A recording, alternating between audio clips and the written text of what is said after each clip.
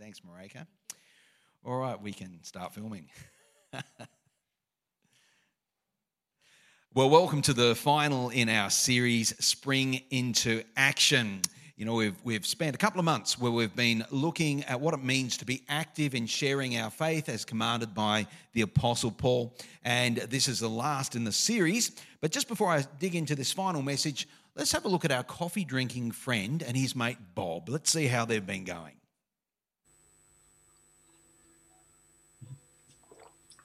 There goes Bob.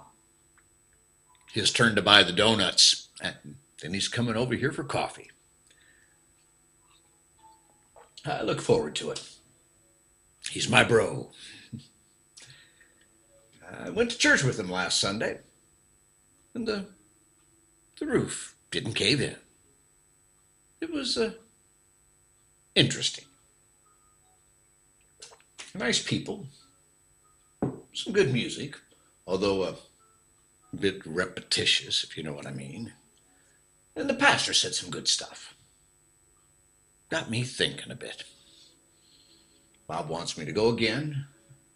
I'm trying to decide. Traveled to Mexico a few years ago. Got me one of those Spanish-English dictionaries to help me communicate. You know, look up those foreign words to help you out of a tight spot, like baño for bathroom, that sort of thing. Sort of felt like I needed one of those on Sunday. Well, not Spanish-English, but sort of English-Christian, if you know what I mean. I mean, I understood the words okay, but I don't think I got the right meanings. They were having these testimonies, but nobody was on trial, not like in a courtroom or anything. And then one guy said that he was on fire for the Lord.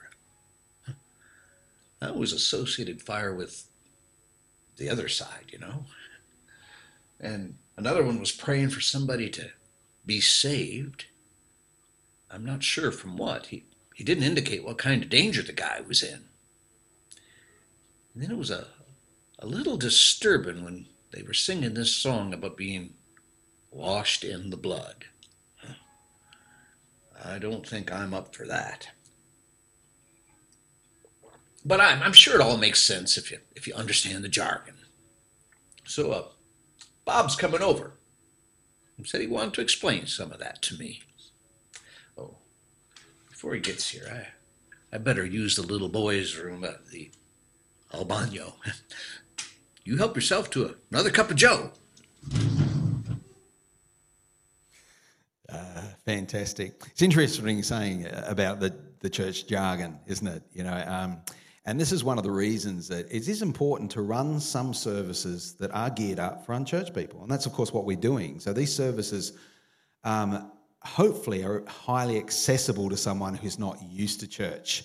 The Willow Creek movement would actually say that, you know, every church should be running some service that's geared up for people who don't normally do church. I totally agree with that. The jargon's a funny one. It reminds me of one time we had friends that were new to church come along. Actually, they weren't my friends. They just, I think, I'm trying to remember who had invited them. But anyway, they were new to church. And my friend Steve Wood was leading communion. And we were a pretty contemporary church. In fact, we met in a pub.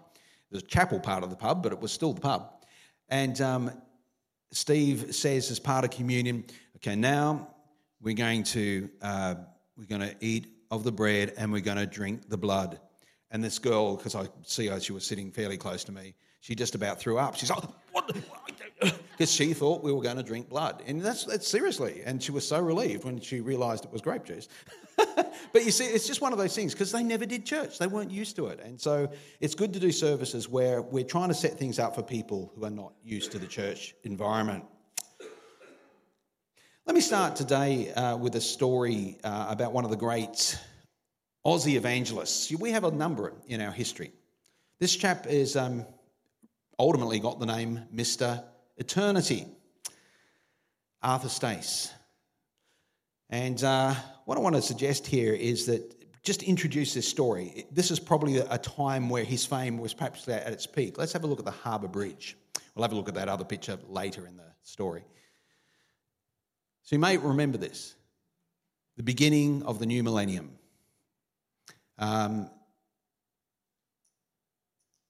I lived in Sydney at the time. We'd had the New Year celebrations, all the fireworks and stuff took off at 12 midnight. And then when everything went dark, about 30 minutes after midnight, then they put up Eternity. And that was influenced by Arthur Stace, who wrote that word around the streets of Sydney over 500,000 times as one of his many approaches to sharing the gospel.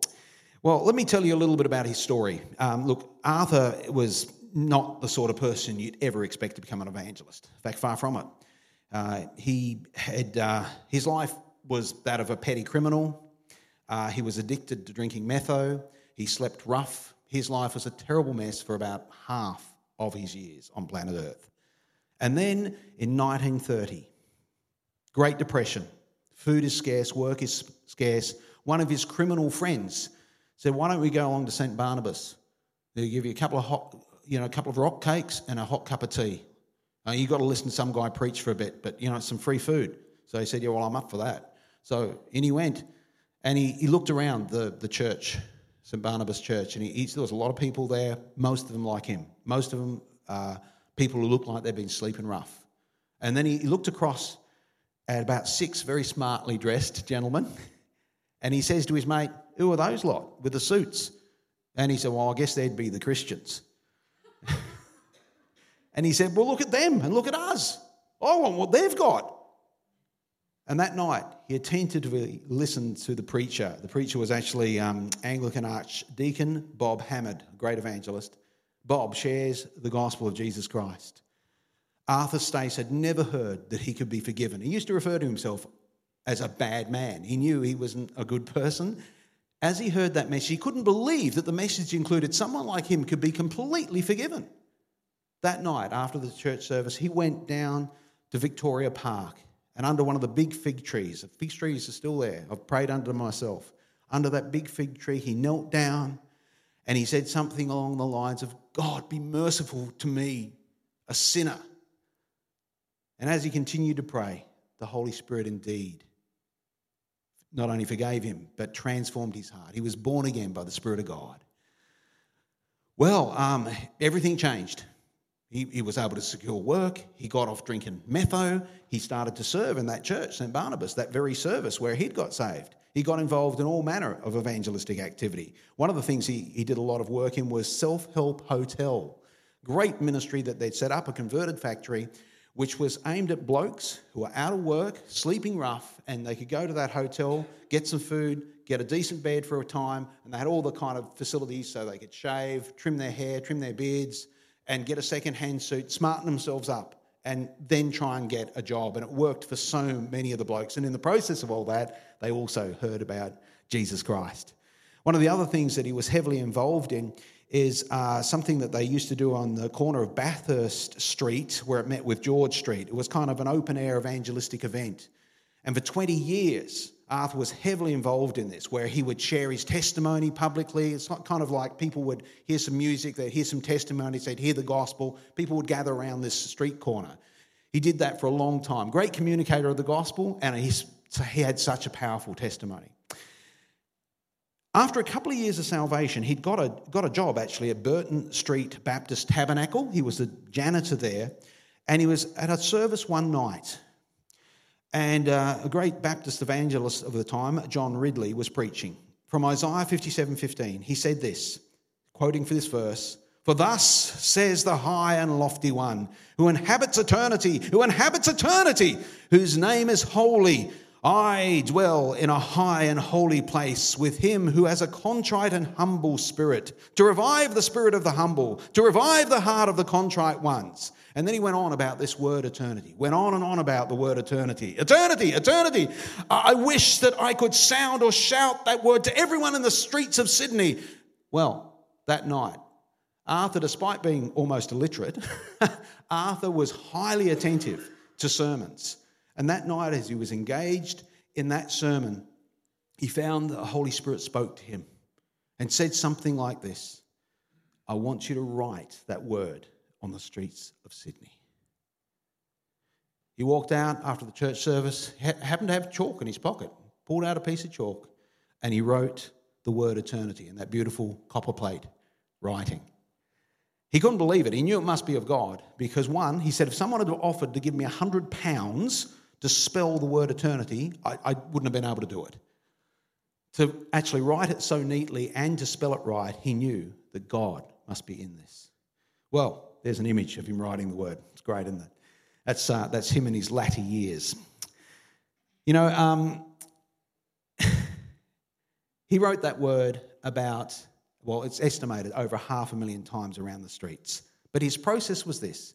He'd get up at 4 a.m, he'd have his hour in prayer, and then he'd spend an hour writing that word around the streets of Sydney.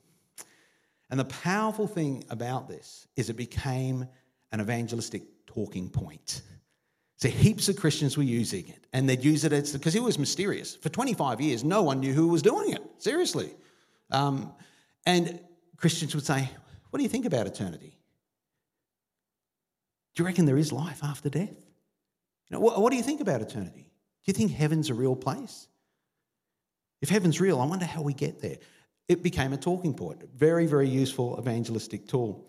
Well, it's actually this month is a 90-year anniversary of when Mr. Stay started to write that word eternity all over the streets. This month is a 90-year anniversary. They're projecting a new documentary. Actually, one of my friends is a keynote speaker on it. And it's been projected up in buildings where he used to write, and people are sitting out in the chairs, you know, as I speak, doing this sort of thing in Sydney to commemorate what God did through this man's life. Friends, let me emphasise this concept of talking points, a conversation starter, because I believe it's key. It's one of the strategies that actually is important when sharing the gospel. I had a friend in my workplace, Mark Williams. He was very good at it. I can still remember some of his conversation starters. Mark would come up to me, you know, at work and say, you know, I've just been reflecting on planet Earth. You know, if it was shifted just a few degrees either way, we'd either freeze or fry. It seems weird to me that could happen by chance. I reckon there's an intelligence behind the creation of planet Earth. And he'd just leave it there. You know, he'd just drop in little statements like that. And, well, eventually I became a Christian, but it took a lot of those little openers that he used to do. Today I'm going to talk about this topic of marketplace mission. Marketplace mission. Part 8, the final in the series. I'm going to talk about the Christian in the workaday environment. And I guess for me, you know, for anyone who's working full-time, you're in that workplace a lot. Whether it's a 38.5-hour week or whether, you know, you're doing some overtime or you're in management, you're working a lot more hours, it might be 50 hours or so, but you think about it, all those hours in the workplace, just imagine if the workplace became a mission field. See, it was for Mark, that guy I was telling you about. He saw the workplace as a mission field. I'm going to pick a passage here which might surprise you, but it's got a lot of principles in here, I think, about the workaday environment. Let me read you the whole passage. Colossians 3:22 says, slaves, obey your earthly masters in everything, and do it not only when their eye is on you to curry their favour, but with sincerity of heart and reverence for the Lord. Whatever you do, work at it with all your heart as working for the Lord, not for human masters, since you know that you will receive an inheritance from the Lord as a reward. It is the Lord Christ you are serving. Anyone who does wrong will be repaid for their wrong, and there's no favoritism. Masters, provide your slaves with what is right and fair, because you know that you also have a master in heaven. Devote yourselves to prayer, being watchful and thankful, and pray for us too, that God may open a door for our message, so that we may proclaim the mystery of Christ, for which I'm in chains. Pray that I might proclaim it clearly as I should. Be wise in the way you act towards outsiders. Make the most of every opportunity. Let your conversation always be full of grace, seasoned with salt, that you may know how to answer everyone. Now, I know in one sense you think, well, it mentions slaves in there, though, and masters. I mean, that doesn't relate to us today. Well, you've got to remember, Paul is just speaking into the first century. And in the Roman Empire at the time, slavery was common. Often businesses worked because, you know, people bought some slaves. It might have a mixture of slaves and employees. I'm going to quote here from D. Guthrie. He's the chief editor of the New Bible Commentary. It was one of our textbooks when I was at Bible college. He says this about the passage. He, Paul, gives a series of practical advice which would be as relevant for employees today as slaves then. In other words, he sees it as directly speaking in to the workaday environment for us today. So let's briefly unpack it. Colossians 3:22. Slaves, obey your earthly masters in everything, and do it not only when their eye is on you to win their favour, but with sincerity of heart and reverence for the Lord.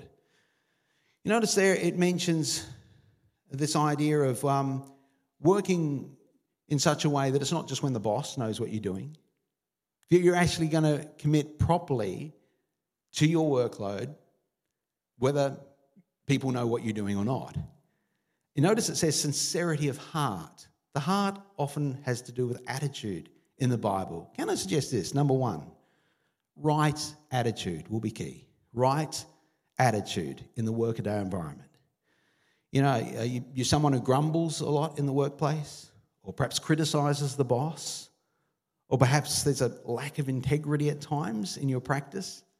Well, to be an effective witness, I think right attitude goes a long way, because a lot of people in the workplace have a terrible attitude. You're being a witness to live that out. Now, I know there might be some of you here today, you're saying, yeah, but Lee, if you knew my work environment, you wouldn't say that. It's toxic. No one could have a good attitude in my work environment. Okay, look, I think sometimes that can be the case. And if that is the case, I've had a couple of ladies actually in the last year or so at the church actually talk with me about that. And I said, well, Lord, why don't we pray to the Lord and ask him to open a door for another workplace? That happened on both occasions. God opened another door where they can exhibit that right attitude. But, I think this is one of the keys. Let's move on. 3:23, it says, whatever you do, work at it with all your heart as working for the Lord, not for men. Since you know that you will receive an inheritance from the Lord as a reward. It is the Lord Christ you are serving. Very functional words there, isn't it? Do, work, working, serving. It's all about your actions. Can I suggest number 2, right actions is key. Number 2, right actions. A fair day's work, proper hours, proper energy, that we're not slacking off. We're not leaving someone else to do aspects of what we should be doing, but we're being a good witness with our actions. I still remember one of my friends, Jim, he got a job actually at an airport, this little airport, and it was refueling planes. And he had a great attitude at work. He loved it, absolutely loved it. He took one of my guitar amps, and he told me in a week, typically he'd be playing the guitar for about 20 hours. And he had a great attitude towards the workplace, but I did wonder about his actions at times. Let's have a look at another passage. It says here in Colossians 3:25, anyone who does wrong will be repaid for his wrong, and there's no favoritism. Masters, provide your slaves with what is right and fair, because you know that you also have a master in heaven.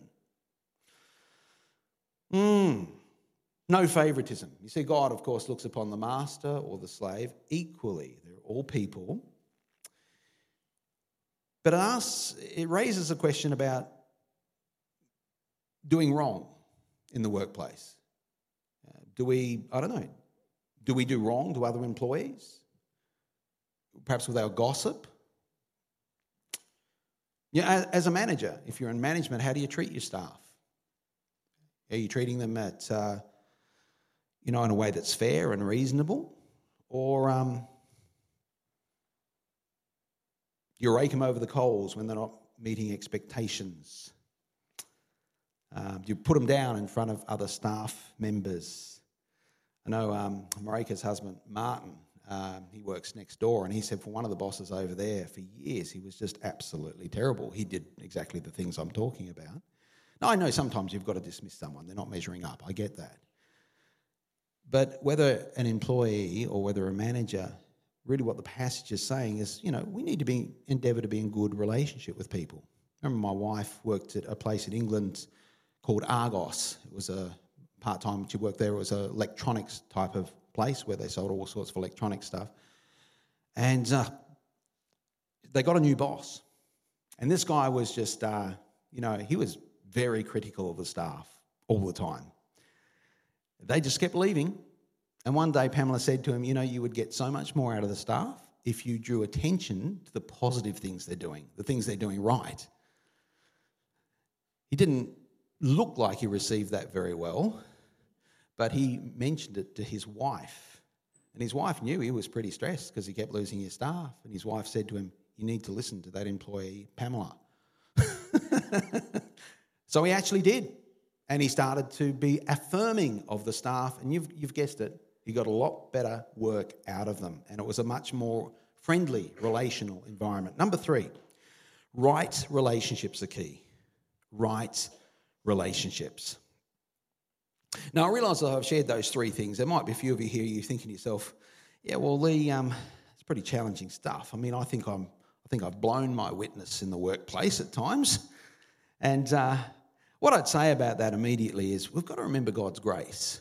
Yes, there might be times when you failed. There might be times you're not measuring up. But there's also God's grace. Never stop being a witness. Never stop talking about Jesus just because you feel you failed at times. I don't think anyone would have failed any worse than I have, in the workplace. I remember as a new Christian, been saved for about 6 months, that same work environment that I was talking about, where Mark was sharing the gospel with me.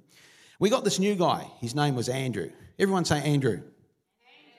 No, I didn't like him. No, I thought he was, I just think he was a bit arrogant. He was quite demeaning in how he would speak to people. Anyway, one day in the kind of the lunch break period, the boss was out and he was on one of these reclining chairs, sort of leaning up with his feet on the boss's table, which he shouldn't have really been there. And I just walked past his seat and gave it a bit of a tug. And with his feet up like this, he just went straight down, butt on the floor. I thought it was funny. I was laughing. The other blokes in the office were laughing. He wasn't laughing at all. He kind of lunged at me, grabbed me in a headlock, dragged me down on the floor, and I'm getting real angry. I'm just thinking, what is wrong with this guy? Can't take a joke? And so we're like wrestling on the floor. I managed to get out of his headlock, and we're kind of standing up wrestling for a moment, and then I kind of did this judo trip thing that I knew how to do, got him on the floor, got him in a headlock, and applied the pressure and thought, how do you like it, mate? The guys were just killing themselves laughing. They thought it was such good entertainment. Anyway, they broke us up and we both apologised to each other. But I just thought to myself, oh my goodness, I have blown my Christian witness. Imagine me sitting down next to him saying something like this: Andrew, let me tell you about the love of Jesus. I prayed for that guy a lot over the next few weeks. And this is where the grace of God comes in. Mark and I had given Andrew like gospel tracts and Little John's Gospels and things like that. And, I couldn't believe it. It's about 2-3 weeks later. Here he is at work. He's reading the John's Gospel. And then again, he was reading it again. And suddenly we started to have spiritual conversations. And this guy just opened right up. We had some fantastic conversations. He was only there for about another 3 months. But there was a heap of gospel sharing, spiritual sharing over that period. So look, if you're having trouble witnessing to someone, just job them. It'll all sort out.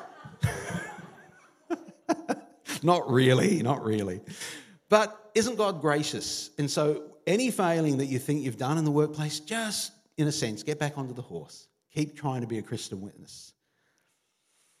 Let me just wrap this up with the 2 last short pericopes. Colossians 2:4, it says, devote yourself to prayer, being watchful and thankful, and pray for us too that God may open a door for our message, so that we may proclaim the mystery of Christ, for which I'm in chains.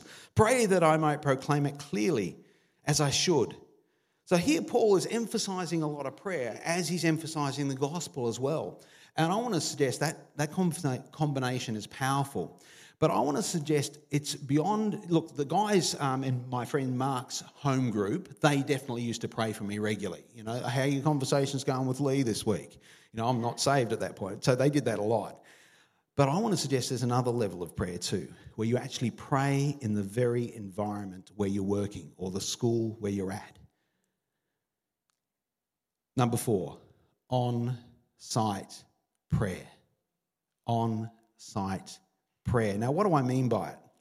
Well, I remember Pamela, she was on a show called Children's Hospital. So back when we were in Sydney, she was doing some acting. So she was Nurse Paula on that show.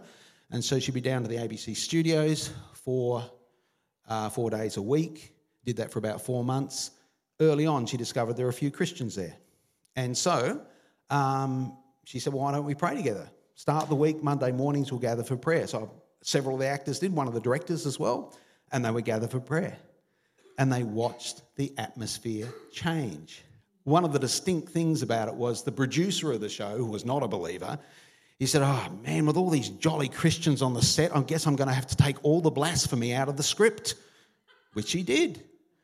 You know, it's praying in the actual workaday environment, I believe, is an important thing. You know, it's mentioned in that passage too. It says, devote yourselves to prayer, being watchful and thankful. There's something about being watchful. And when you're praying in the actual environment, you become, I think, more watchful, more alert. And I remember one occasion, there's a chap who was going in for a fairly major operation. And I remember sitting on the staircase with him because you could tell he was anxious. And so he chatted a lot about it. I said, can I pray for you about it? And he said, yeah, that'd be good.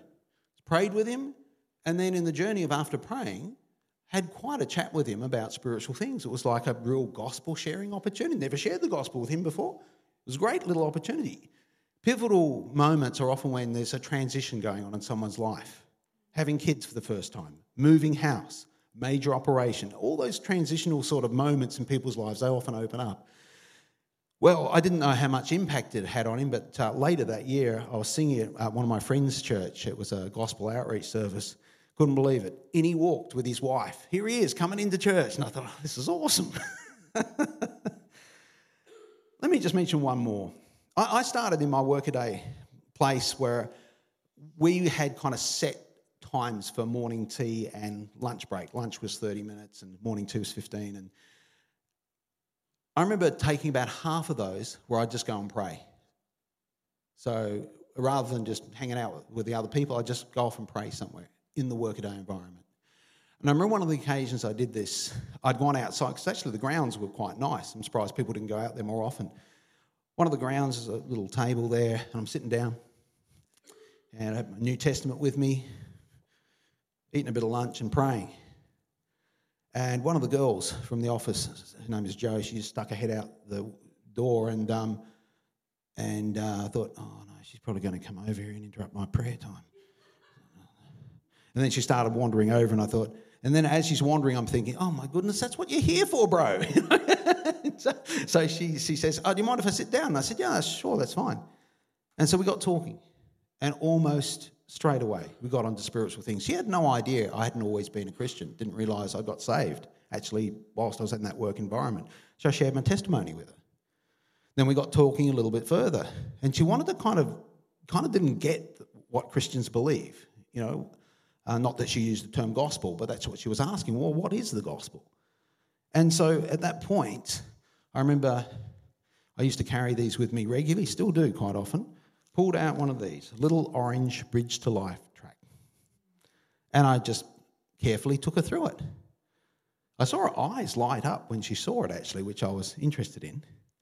But anyway, as I go through that gospel tract with her, at the end, I did ask her, did she want to invite Jesus into her life there and then? She didn't at that point, but she said, can I keep that little booklet? And I said, sure, that'll be $5. And, not really. But yeah, she was keen to have it. What am I saying? Would have that moment have happened if I hadn't have been praying on site? One more passage. Colossians 4, 5 through 6. Be wise in the way you act towards outsiders. Make the most of every opportunity. Let your conversation always be full of grace, seasoned with salt, so you may know how to answer every one. Wow. What does it mean by outsiders? Well, the CEV version simply uses the word unbelievers. Those who don't yet know Jesus. It's all about conversation, this one, isn't it? Let your conversation be full of grace, seasoned with salt. I wonder what that means. Well, grace in the Bible is unmerited favour, being given that which we don't deserve. You know, God gives us grace. We're forgiven. We don't deserve forgiveness, but we're given it. If we're going to exhibit grace in our words, we're going to be offering people unmerited favour in the workplace, saying positive, affirming things to them. You know, dare I say it? Be nice. Be nice to people. Be Makes a difference, friends, seriously. But it's not denying that we're going to share the gospel. It says also let your conversation be seasoned with salt. Salt has a strong flavour. And of course, salt, if you've put it on an infection, a wound, it stings. Well, okay, the word of God sometimes stings. But we mix it up. We've got the grace and we've got the salt. The saltiness and the grace are both there in our conversation. Can I suggest this? Number 5, on-site persuasion. On-site persuasion. Yeah. We will try and persuade people with using gracious and salty words. I had a mate called Ted in the workplace, and he had a foul mouth and a lot of dirty jokes. But I sensed his heart wasn't that far from the kingdom. We got into some great conversations. And there was one time we were in a section of the complex where we were just the two of us working. And so I remember saying to him, because we'd had this amazing gospel conversation, the whole gospel was shared with him. And I said, well, you know, we could pray a prayer right now where you could actually become a Christian right now. And he said, really? But don't we need to be in a church? And I said, no, God is everywhere. God's here. God's in the workplace. God's everywhere. You can pray to God anytime. Prayer is just talking to God. And he said, oh, okay, well, I don't know what to pray. I said, I could pray for a little bit and then I could lead you in the prayer. Ted could be a bit of a prankster, so I thought I'll test his sincerity. I said, well, why don't we kneel? No one's around. Why don't we kneel? So we did. We kind of got down, carpet together, just knelt. And I said something like this. I said, Lord Jesus, thank you for this fantastic conversation we've had today. Lord, I want to bring before you Ted. When I said Ted, he just started laughing. He just started laughing. I thought, oh, he's just pulling my leg. But he actually wasn't. He actually said, you can't call me Ted. That's my nickname. That's not my real name. You can't call me Ted. He thought I had to be very formal because I was talking to God. Well, no, he was sincere. Within a month, he'd given his life to Christ. I caught up with him years later. He was still faithfully attending his church and active in ministry. You see, friends, the reality is there are people in your workplace, if you do share, as unlikely as they might seem, like Ted was, they may well be open to Christ. It took us several persuasive conversations with Ted, but he eventually gave his life to Christ. Let me recap on the 5 points I've made today. How can we be a witness in our workaday environment? Missional marketplace evangelism. 5 things. 1, right attitudes. 2, right actions. 3, right relationships. 4, on-site prayer. And 5, on-site persuasion. Live that out and trust that God will open doors for you. You know, whether it's your workplace or whether it's a neighbour, friend, relative, you don't know how much opportunity you've actually got. I remember in my workaday environment, there would be interdepartmental stuff would happen and someone would come across to your department for just a couple of weeks or so. As a girl came across to my department called, actually I won't say her name, a blonde girl, and we got talking, had some really good conversations. Some very spiritual ones. And I remember one day she said, great question, she said, well, Lee, how would you define a Christian? How would you define a Christian? Love getting asked that question. I've been asked it a lot, actually.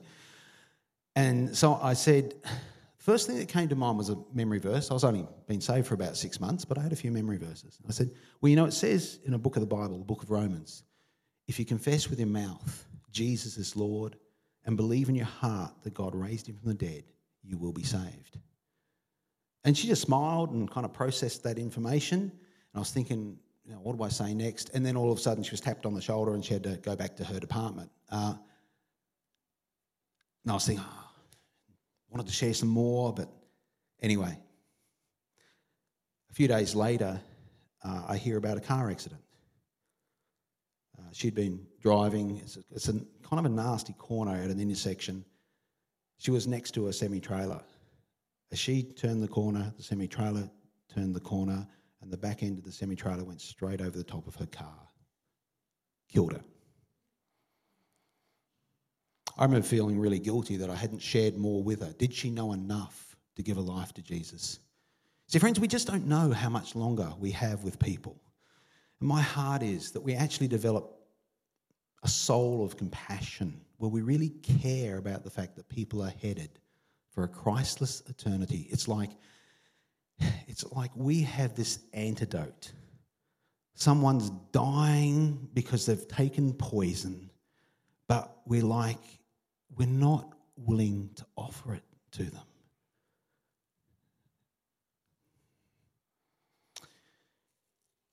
I had a meeting this week with the Anglican Director of Missional Engagement. We had a coffee together. I was telling her about what we're doing as a church at the moment. And she said, see, her job is to go into churches, Anglican churches around Melbourne, and help them move beyond giving lip service to the gospel. Because most Christians say, of course, the gospel's very important, we need to share it. But her job is to come in, rather churches giving lip service to the gospel, to turn them around where they actually become a missional church. And they're seeing people saved regularly. When I shared the process with her, she said, that's exactly what I do when I come into church. She said, what is our process? What are we doing? Well, as you know, we've had 8 messages looking at a whole variety of approaches to sharing the gospel.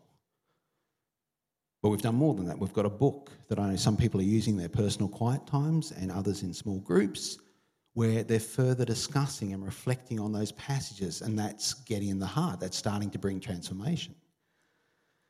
Also, we're deliberately planning a series of outreaches. There are some smaller type of things like the Matthew meal you heard about. We've got a whole bunch of 6 more formal outreaches coming up at the end of this year. And that we're not leaving it there, but there's follow-up from anyone who makes a commitment with the Alpha course, where that new believer or not quite yet believer can sit in something where they firmly get grounded with the gospel of Jesus Christ becoming central to who they are. And then we take it beyond that as well. The preaching series I'm going to do first term next year is geared up for people who are new to church. You know, that some of the Christian basics like the assurance of salvation, the assurance of forgiveness, the assurance of God's guidance, the assurance of answered prayer, those sort of topics, foundational things for a new believer. As Julianne Laird said, the Anglican Director of Missional Engagement, that's the kind of process she takes her churches through. It's a package. It's hitting at a whole bunch of different levels. To see churches become missional, genuinely missional churches is what Jesus wants. And so, friends, I'm going to finish today. You know, as the worship team returns, I said last week that I'd give an opportunity for people to be prayed for, anointed with oil, that God might release the spiritual gift of evangelism. It says in 1 Corinthians 14:1, follow the way of love and eagerly desire gifts of the Spirit. God wants us to eagerly desire gifts of the Spirit. He's willing to impart the gift of evangelism. Are we willing to receive that gift? So as this song starts, I'm going to take the opportunity with a little bit of oil I've got here to anoint some people with oil, that gift might be imparted. And as that song starts, I might pick Roxanne out right now because I think she's someone who is exactly that sort of lady. Come forward and I'll pray for you. Let's be upstanding.